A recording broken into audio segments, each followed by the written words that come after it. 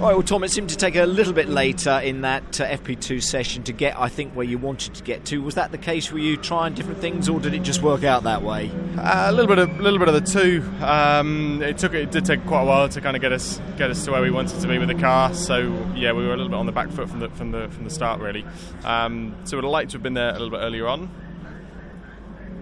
Car, we've still got some work to do with going into qualifying. Still not completely comfortable with it, so yeah, I think we've still got a bit of work to do. So you're going to work on that. You've had a bit of a debrief, quite a long debrief for you, I would suggest, and that's what you've just done, is talk about where you feel that car needs to be ahead of qualifying. Yeah, and I'm running out to go for a wee and grab some lunch, but we'll literally be carrying on for the next... Too much information, Tom. We'll be going for the next probably hour, 2 hours until right up to qualifying, I think, to try and work out where we are. So yeah, I think we've time-wise we're there or thereabouts against the other people, but I think we've got a bit of catching up to do at the moment. So I say, no pressure on you, but you do like to win this, or the opening race here, don't you, at this circuit? Yeah, of course we do.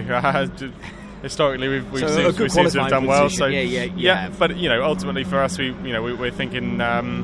Of course, it would be nice to try and replicate it again, but we're thinking long term now. So yes, of course, we'd like to win the opening race, but if SEAL qualifying goes first, take it from there. Another good session. Well done, Tom. Thanks, mate.